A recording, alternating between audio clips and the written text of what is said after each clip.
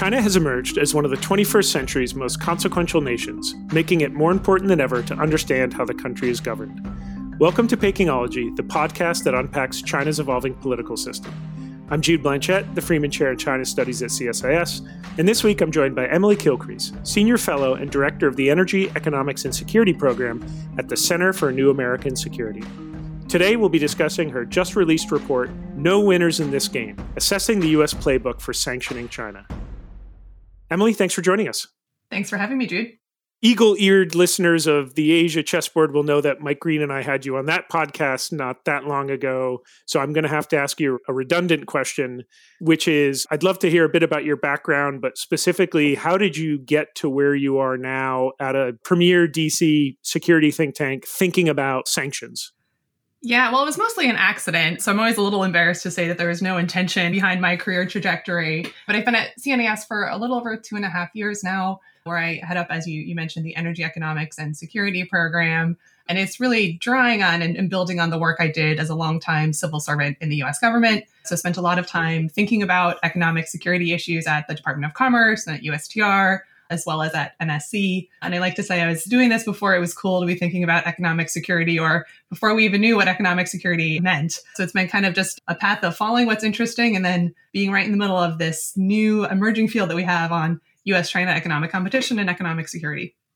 You've just published a very, very comprehensive report. It's almost 100 pages. We'll get into some of the main arguments and sub-arguments, but I wanted to ask you, why did you start working on this report? Were there gaps in the literature? Did you find that the debate on thinking about sanctions was insufficiently robust and mature? What really set you off on this? There was a couple of motivations behind this report. At CNES, we, of course, spent a lot of time unpacking the sanctions that were imposed against Russia after its invasion of Ukraine and learning lessons from that sanctioning context, which was in many ways unprecedented at the time, given the scale and severity of those sanctions and the degree of allied coordination and just how quickly all of those sanctions rolled out. But we're also a program that focuses a lot on China. And against the backdrop of increasing concerns about China's aggressive foreign policy and the potential for more of a crisis, or hopefully not, but perhaps a conflict with China at some point, even if those chances are low as an absolute matter, the consequences economically would be really large. And we didn't think that there had been enough deep analytic work to really start to think through what the sanctions response would be if there was a contingency in Taiwan or any other sort of flashpoint where policymakers would look to sanctions. We all kind of know intuitively that it would be really difficult to sanction China, given how connected it is with the global economy, given how large the economy is just as a sheer scale. We also know that if there is potentially a conflict, policymakers will absolutely look to sanctions, right? It's almost certain that they would. And so the question really became, how do we think about how to use this tool? What's the most effective use of this tool? When should sanctions be signaled? When should they be imposed? There are all these sorts of questions that we didn't think had really been answered well, but needed to be just as a matter of kind of responsible policymaking. You mentioned Russia. I wanted to ask what you think we've learned in the aggregate thus far. And I say thus far because, of course, the war is still ongoing. But more than 2 years in, what's your sense of what the big takeaways are for you so far in terms of how sanctions came together, how they were sustained, and most importantly, what functional effect do you think they have had on Russia? Yeah, I mean, unfortunately, I think the big lesson has been about the constraints of sanctions and that they're always going to have a somewhat limited role in the overall geopolitical environment. The rhetoric around the sanctions when they were first unrolled was perhaps overheated, right? We were going to crush the Russian economy. We were going to stop their ability to get technology that mattered on the battlefield. And it made sense at the moment, right? I mean, again, the sanctions that were unveiled were really unprecedented in so many ways.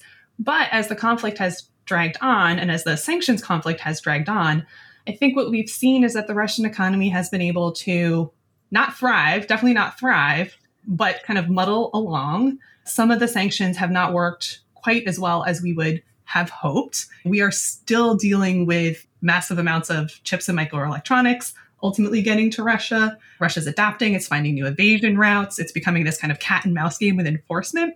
And we're also learning some really hard lessons, particularly in the energy sector, where it's painful to try to target the Russian energy sector. We haven't fully gotten there yet in terms of like cutting off that source of revenue. We're trying some really creative, innovative things like the oil price cap. They're maybe not working as well as we want them to, right? And so when you put that all together, even though this was this historically large sanctions package and the amount of coordination with Europe and other allies was diplomatically huge and important, we're still seeing that they might not have had the effect actually on the ground that we would want them to. They're imposing costs. They're absolutely imposing costs, but they're not really shifting the needle geopolitically. I wanted to turn now to the report. We're going to get into some of the specifics, but just at a very high level, can you give us the sort of main argument or main arguments that you come to or conclusions you come to in the course of this 100 pages? Yeah, if I can sum up 100 pages in just a few sentences. The big one is that in order to maximize the effect that sanctions could have, and I should be clear as well, when I say sanctions, I'm really talking about any sort of economic restriction that is used as a coercive instrument. So it's financial sanctions, it's export controls, it's tariffs, it's whatever else we can come up with. But if we really want sanctions to have a maximal deterrent effect or other sort of effect in the context of a broader strategy when it comes to deterring Chinese aggression or other sorts of objectives that we may have, we need to start that preparation now. There is not nearly an amount of institutional capacity that we would need to project future scenarios, think about sanction strategies that would work, think about sanctions escalation letters, coordination with partners. It's a huge challenge. And if we really want to have this tool to be available and effective, then we need to start that now. The other big point that we try to make clear in the report is that there are areas within the US-China economic relationship where the US does have the ability to impose sanctions pressure or sanctions pain on China in a way that is likely more asymmetrically painful for China. But those are a few limited points of leverage. Most of them are very complicated and would involve high costs for the United States and the global economy as well. And China has its own ability to retaliate in some really important ways.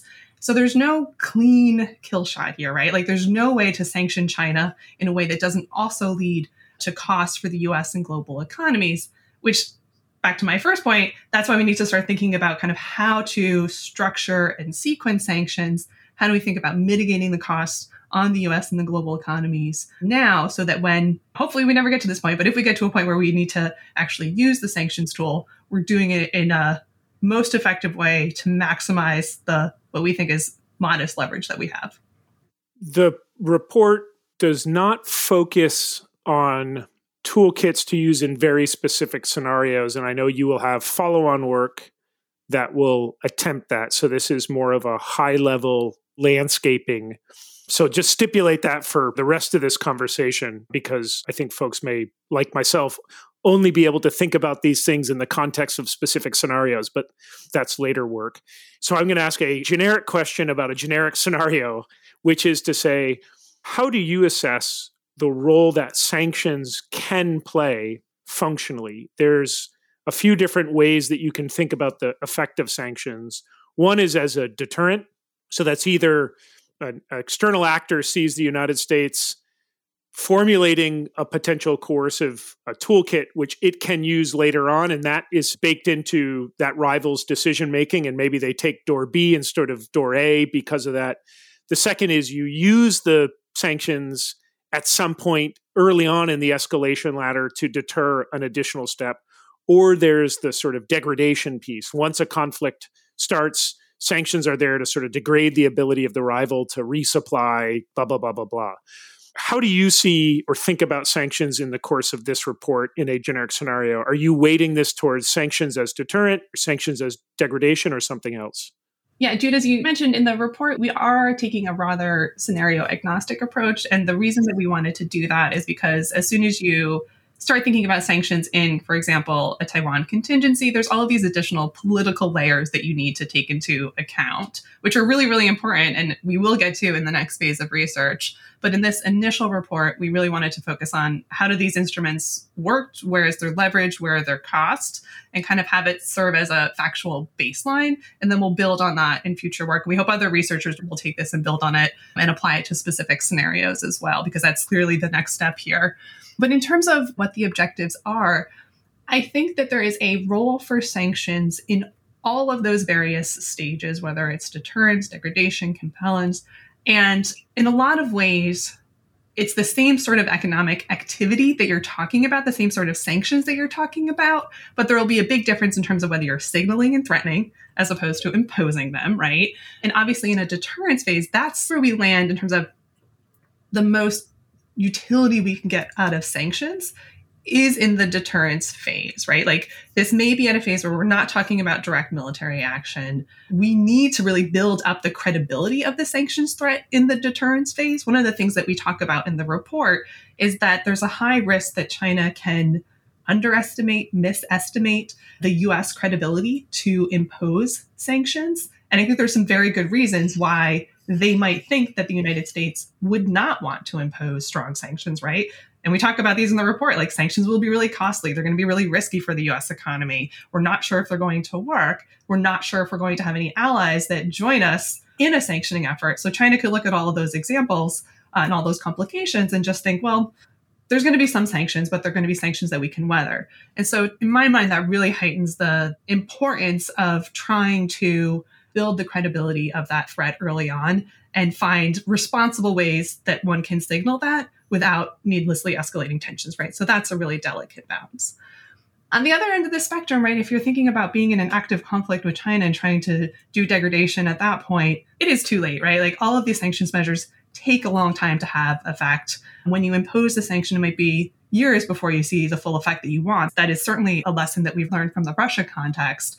And so once you get to that point where you're making good on the threat, you've essentially already lost the sanctions battle, I would argue. Now, there's one other nuance to this that I think is worth considering, which is that certain sanctions, and here I'm really thinking about export controls and technology controls, like if those are actions that are taken now, and they do have a kind of a degradation impact on Chinese military capabilities now, that can serve as part of a deterrence effect, right? Like if you are substantially degrading Chinese military capabilities such that that influences their decisions to take particular actions, that's a really important dynamic. Well, we can debate whether that's a thing that we can actually achieve, but it is one of the measures that we talk about in the report as needing to do earlier rather than later, because earlier is when you can influence decision-making. And again, these measures take a long time to actually have effect.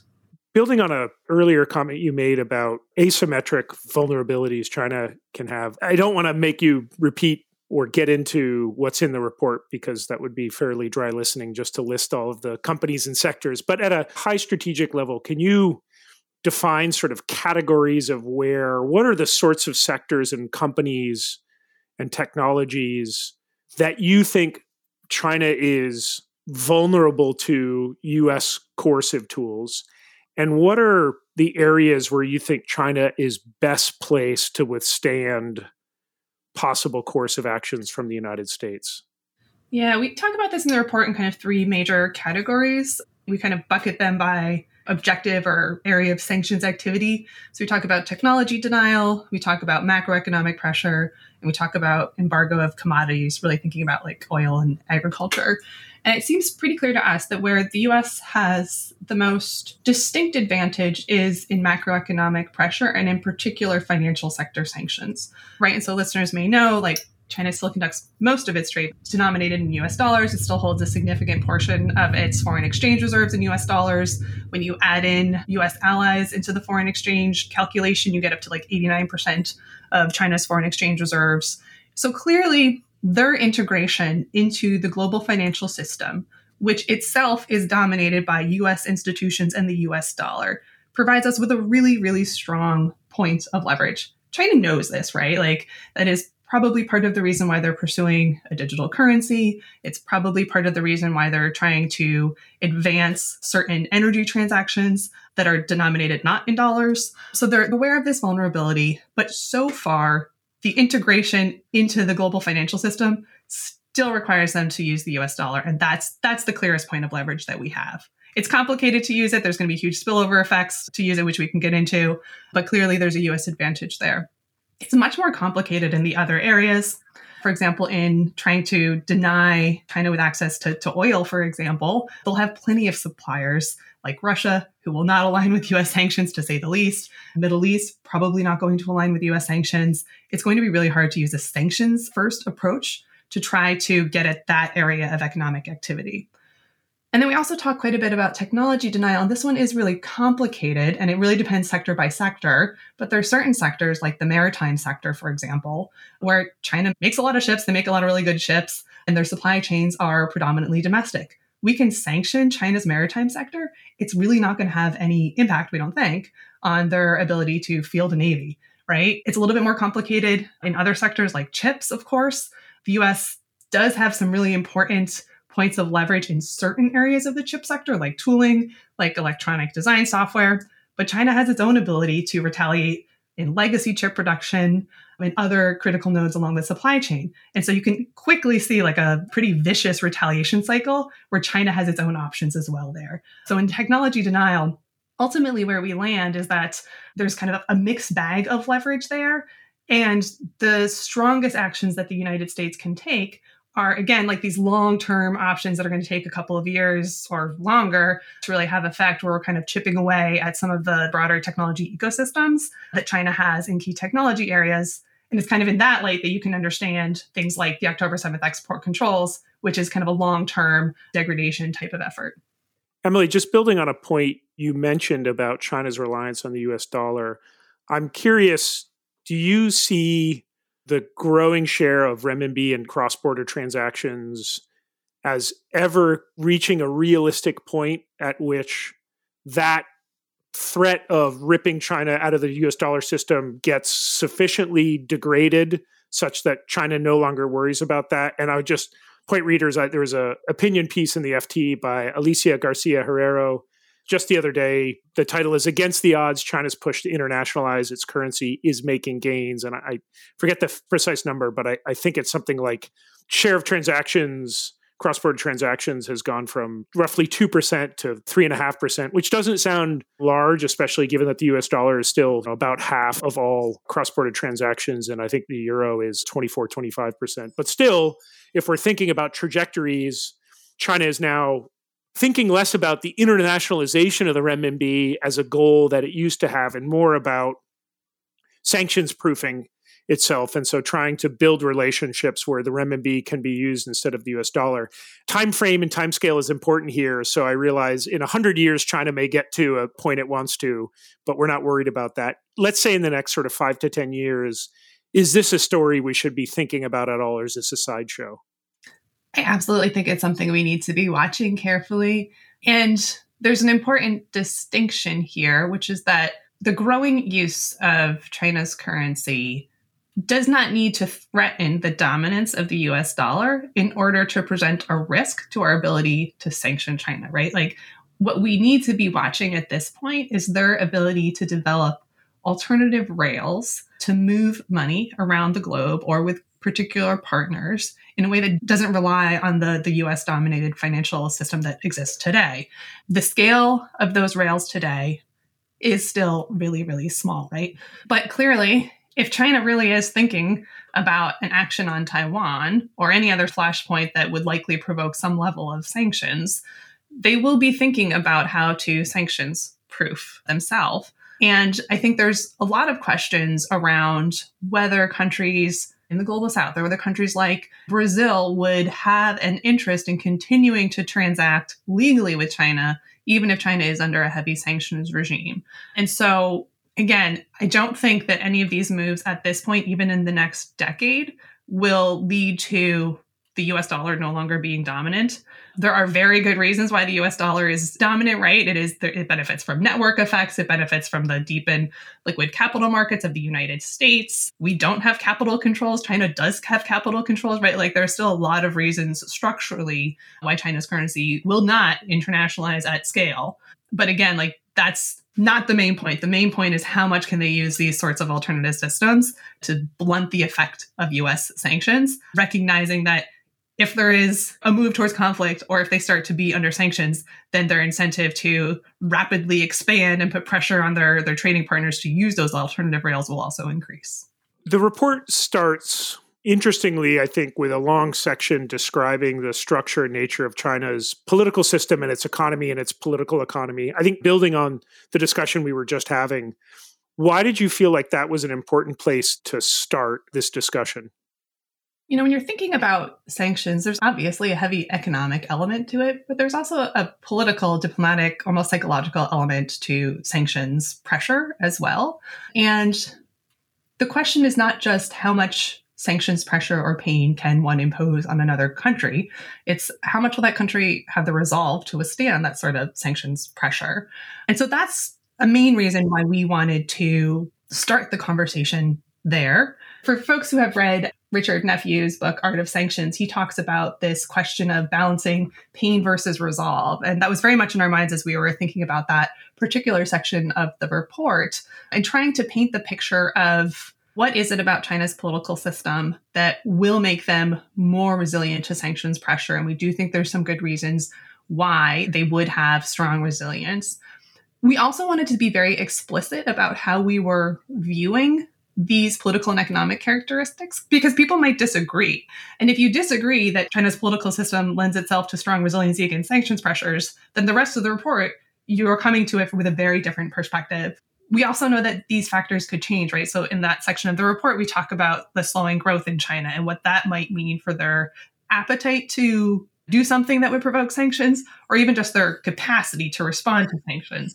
If we're in a different growth trajectory, then again, that changes the picture of how much pressure you can put on China and just what their resiliency posture would be.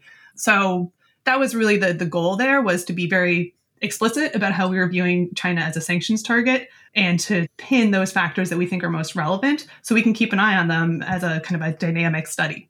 Again, flagging that you're going to be doing follow-on work about specific scenarios, but I wonder if I could ask you, just even at this early phase, as you've been thinking about your work, and of course, as there's this broader discussion happening in DC and other capitals about likelihood or possibilities of various types of scenarios or crises that could occur in and around the Taiwan Strait. And I should note that sanctioning wouldn't necessarily just be used in that scenario. There's other crisis scenarios we could imagine in South China Sea, Second Thomas Shoal, among others. But do you think of differing strategies to be used in different types of scenarios? In particular, let's say there is a blockade type scenario where it's likely that the next step is not necessarily going to be a Chinese all-out invasion, but this is some sort of gambit by Beijing to try to demonstrate the lack of U.S. resolve and convince Taiwan that it's isolated. So that's kind of scenario one. Scenario two is something where it looks like there's a more all-out assault or attack on Taiwan. How does that affect what you think the right strategic way to think about sanctions is? In the report or in follow-on work, is there just a qualitatively and quantitatively different toolkit one would bring to bear on option one, a blockade, versus option two?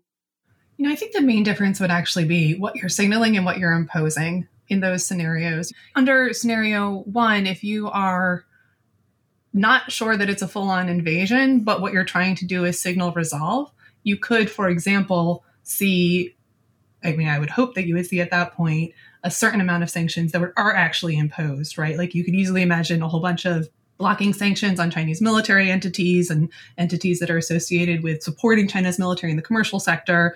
You would probably see personal sanctions being imposed at that point, potentially.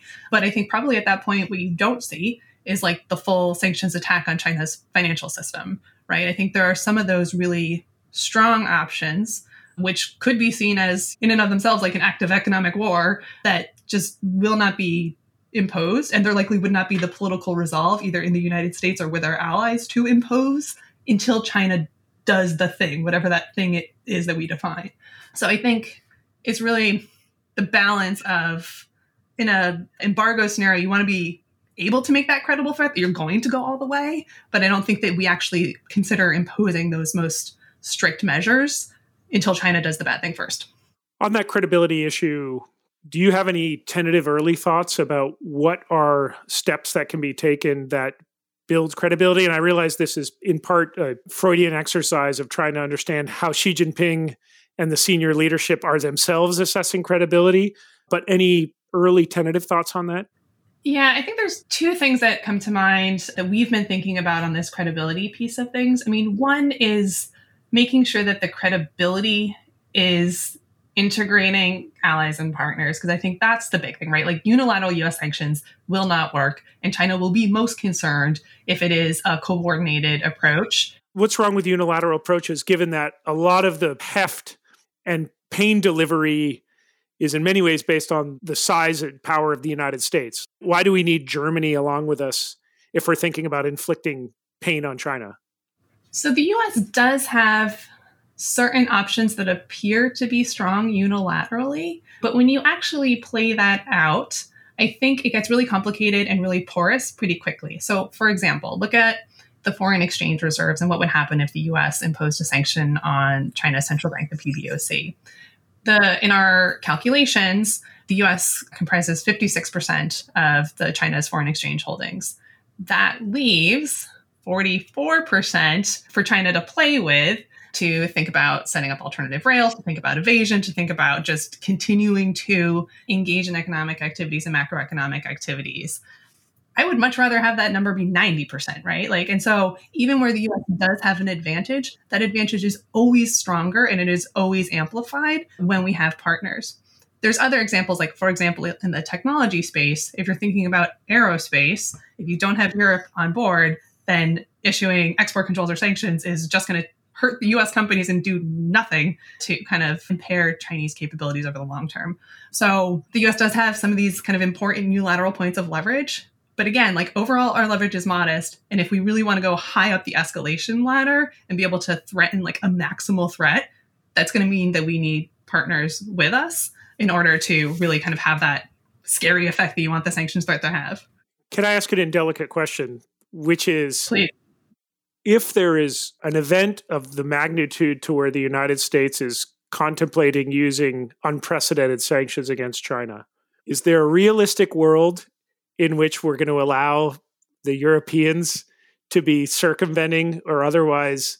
I'm not trying to become a unilateralist here and saying they'll do what we want. I don't mean that at all, but I'm just trying to think out loud about, I completely buy your point on coalitions are better than unilateral actions, but I'm also trying to think of, in the world in which this is realistically happening, what choice do our partners and allies have?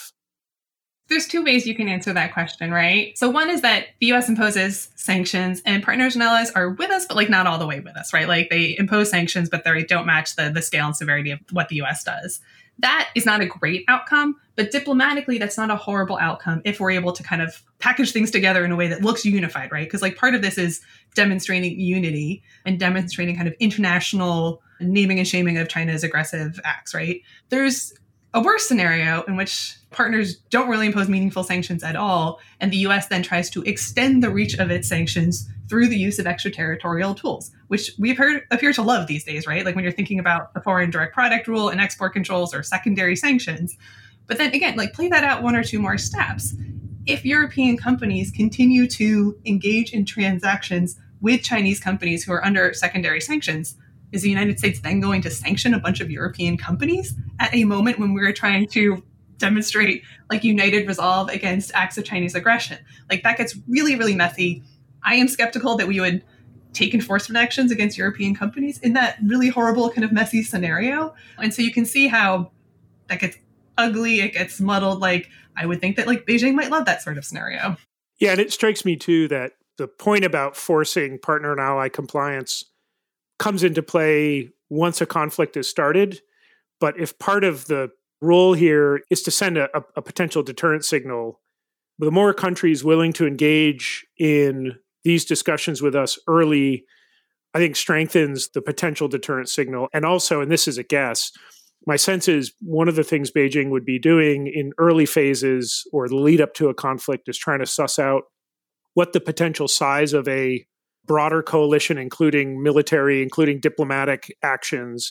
And so the more countries that are in the conversation with the United States, and the more those conversations appear to be organically evolving and not forced by the United States, that essentially other countries are coming to much the same conclusion about the need to head off a conflict by warning Beijing, that as best you can do, that would factor into Beijing's overall cost calculus. And so again, this is where, whether you're thinking about sanctions as deterrent or degradation matters, because I completely buy the point of, look, if we're in a war and U.S. servicemen and women are dying, the United States is not going to be playing nice with allies and partners who are trying to hedge, sit on the fence. But I think we've already lost to some extent at that point, and the real focus now should be thinking about and building credibility of deterrent signals that we can send. Anyway, I didn't mean to ask a question, which I therefore then went ahead and waited on.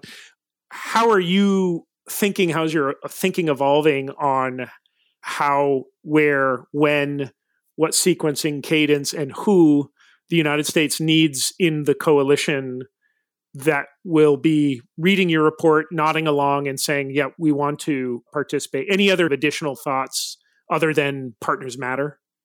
Yeah, and at the risk of making this a boring podcast, Jude, I agree with everything you just said in the answer to your own question. But in terms of, I do think these conversations are already happening to a certain extent, right? Like you can look at the G7 leader statement on economic resiliency. It's a very carefully worded statement. They are not talking about sanctions preparation, but they are definitely talking about de-risking and resiliency. And that is pretty much about China, right? And so I think there is work that's already going on that can lead to these sorts of conversations around deterrence and sanctions preparation if they need to. And maybe they already are behind the scenes, right? Like we don't have full visibility into that. And I do think that it is too soon to kind of count out Europe, for example. Like I think we are seeing shifts in European attitudes towards China. Clearly, they're not exactly where the United States is. Clearly, there's a ton of divergence between member states, between the Commission and member states, all of those complexities involved with working with Europe. But at the same time, I think the conversation is shifting. And I think if the United States is able to come to the table with like clear, well-reasoned arguments supported by facts and intelligence about why we are concerned about Chinese aggression, and that we have a plan or a start of a plan that we would like to discuss with them around prudent ways to think about sanctions in a manner that doesn't devastate our own economy. Like, I think that's a conversation that allies and partners would have with us, or at least I hope they would. Final question, Emily, which is, are we undercutting or potentially zapping some of the effectiveness of a potential sanction strategy by having really great DC scholars write 100-page reports that think out loud and in the open source about where China's vulnerabilities are, what the specific industries and companies we should sanction? How do you think about that issue? And as we were saying before we recorded, I would love it if I could find somewhere online some report that's 100 pages written by former Chinese government officials working in economic statecraft, laying out their counter-sanctions strategy. So how do you think about the balance between pushing the conversation and revealing? Well, that's a good question, Jude. I don't think that there's anything in this report really that Chinese officials aren't already thinking about. And I do think, like, again, our main theme in the recommendations section of the report is that the best thing that we can do now in the US and with our partners is preparation and resiliency. So this is really a call for preparation, right? And so I would think, especially since the report is now out and the cat is already out of the bag here, Jude, that the need to have these sorts of conversations, the beauty of our open democratic system in which we have robust debates about these sorts of things in public, I think that that is the important thing here, is China reading this. Sure, there is another message in here, which is that the US will definitely do some sanctions, right? And so that should be a message that China should be listening to as well. Yeah, I agree. And also, I completely believe that this report will galvanize conversations and will be widely read and utilized in foreign capitals and allied and partner capitals. So there's always this kind of trade-off between, do you act like the Communist Party and have all these conversations secret and behind closed doors, or do you take advantage of our democratic public sphere and basically put this out, and then it's a tool to drive the conversation and action? So I definitely fall in the latter camp, but just felt compelled to ask you the question nonetheless. Emily, first of all, just really congratulations on a really magnificent report where the amount of thought and attention to detail and pragmatism, but also forward-leaning analysis in this is just really striking. So folks who don't feel like they're going to read a 100-page report, I think it's still worth opening the document and browsing it. There's a set of recommendations up at the top. Even just the first 5 or 10 pages, I think will give folks a good sense of this. And as you say in the report and said here, this is just the beginning of this work for you. So hope listeners are on the lookout for future work by Emily and her team that's really putting this toolkit to bear on specific scenarios, and hope that Xi Jinping reads this as well. Because as you say, I think one of the key takeaways on this is this would be catastrophic for China. Even if the United States did not lift a finger, the Taiwan people will. And so inherently in any type of crisis, I hope Beijing understands there's no clean path here, that the economic effects of this would be significant, bordering on catastrophic for them. And maybe that's a message that Xi Jinping's underlings won't deliver to him. But I think the best we can do is to keep hitting this point. So thanks for your work. Thanks for your time, and look forward to the future work. Yeah. Thanks, Jude. It's always great working with you and CSIS.